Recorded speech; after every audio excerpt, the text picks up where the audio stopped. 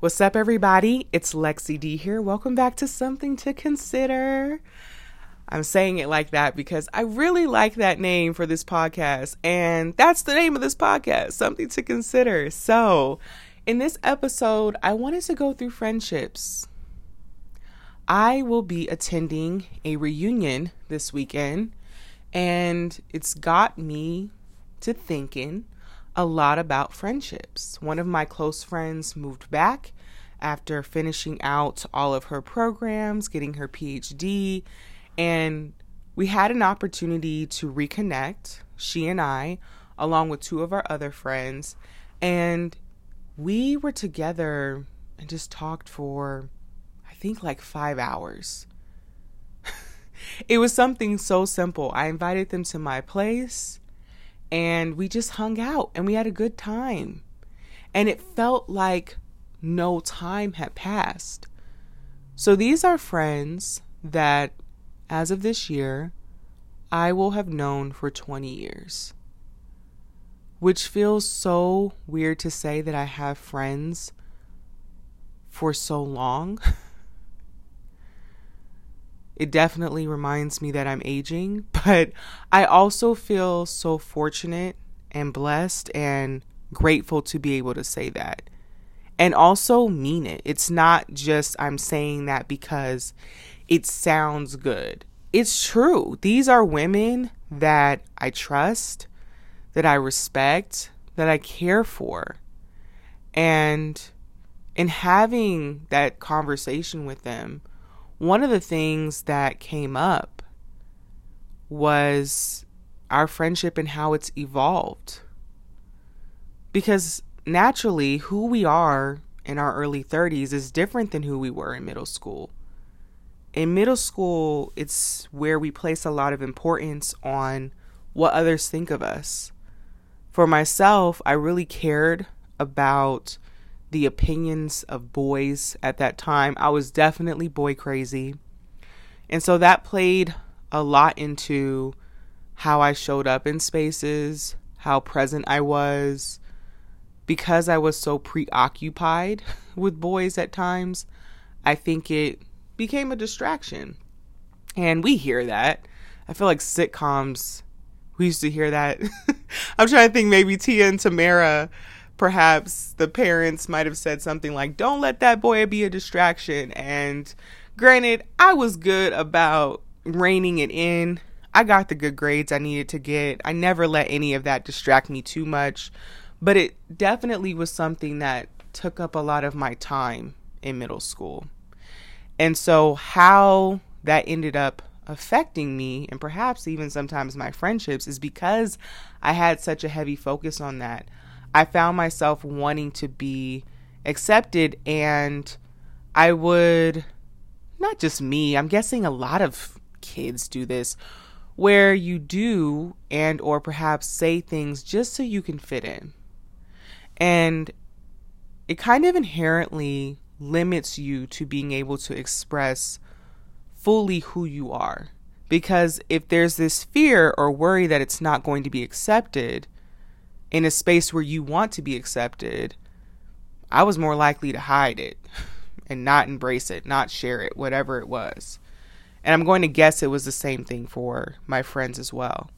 And so I mention that because as we've grown to be older, what I've noticed is our interests have shifted. And that's fine. That's going to happen. But something that I shared with my friends when they came over that day, and I hesitated to share it because I just honestly didn't know how it was going to come across. I shared with them that I don't know that we would have the bond that we do if we were to meet each other as adults. Because oftentimes connections start off through interests.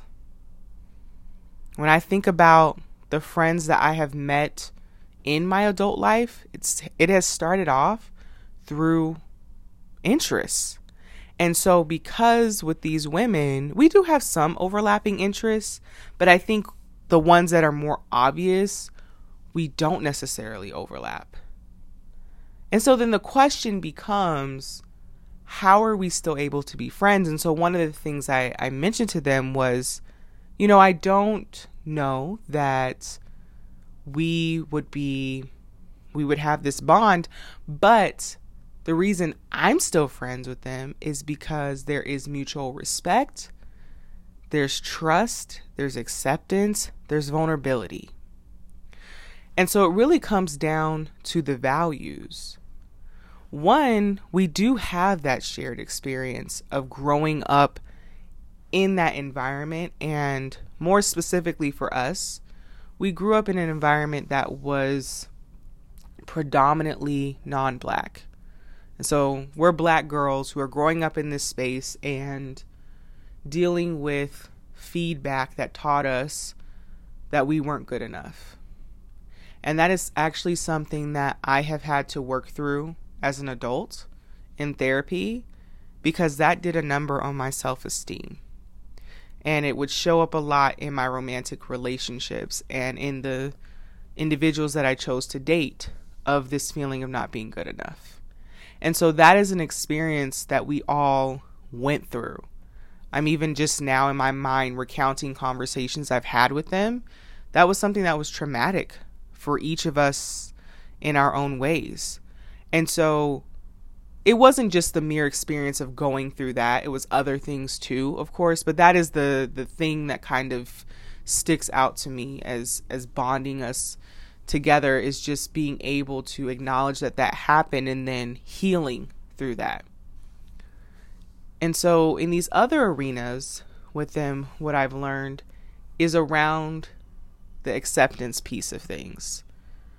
As we have grown in these different interests that we have, some of the things that they're interested in or that I'm interested in don't overlap.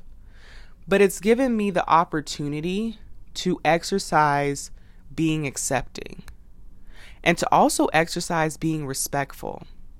Because I would say for myself that respect is probably, I'd have to think about it more, but respect is probably the number one thing I need in any relationship. Friendship, romantic relationship, work relationship, with family, respect has to be there. We can be different, and we're going to be different in some ways because everyone's an individual, right? But as long as respect is there, then we can perhaps compromise or agree to disagree. But when there's not respect, toxicity everywhere. Toxicity everywhere. And in seeing their differences and learning their interests, it's given me that opportunity to exercise being accepting, as well as being respectful, as well as not judging. Because it's all too easy to box people into what we think of them initially or how they have shown up historically. And so unless we are seeing we're with someone side by side in their evolution, that does require a shift in us internally to accept that this person has changed, and vice versa, because I'm changing too. Vulnerability is another aspect of our friendship that I love, because there's not many places where I feel like I can let go of my mask and put my persona to the side. So knowing that I have this group of women who I feel like I can be completely myself, and from what I can see from them, it's a mutual thing. It's something that's so beautiful. And it's beautiful too because it's also rare. One of the things that has been a hurdle in me sometimes having newer friends is feeling like there's not a sense of vulnerability. Now, granted, I don't expect that right out the gate. In fact, it might be a little bit much right out the gate. But I have been in situations where I've noticed if there's been an opportunity for a friendship to blossom, that it may stall. And when I thought about it more, what I came to is that there was only a certain level of vulnerability for whatever reason that person was willing to go to. And then that would make me feel like I needed to hold back. So if, essentially the friendship would just kind of fizzle out. Whereas with this group of women, because there is that safety aspect, that comfortable aspect of having known each other for so long and not feeling judged, we can all be vulnerable in a way that allows us, enables us to connect. And so the culmination of these things, acceptance, trust, respect, vulnerability, these are 4 things. I might be missing some, but these are 4 things that come to mind that must exist in, I'd say, any relationship in order for it to thrive.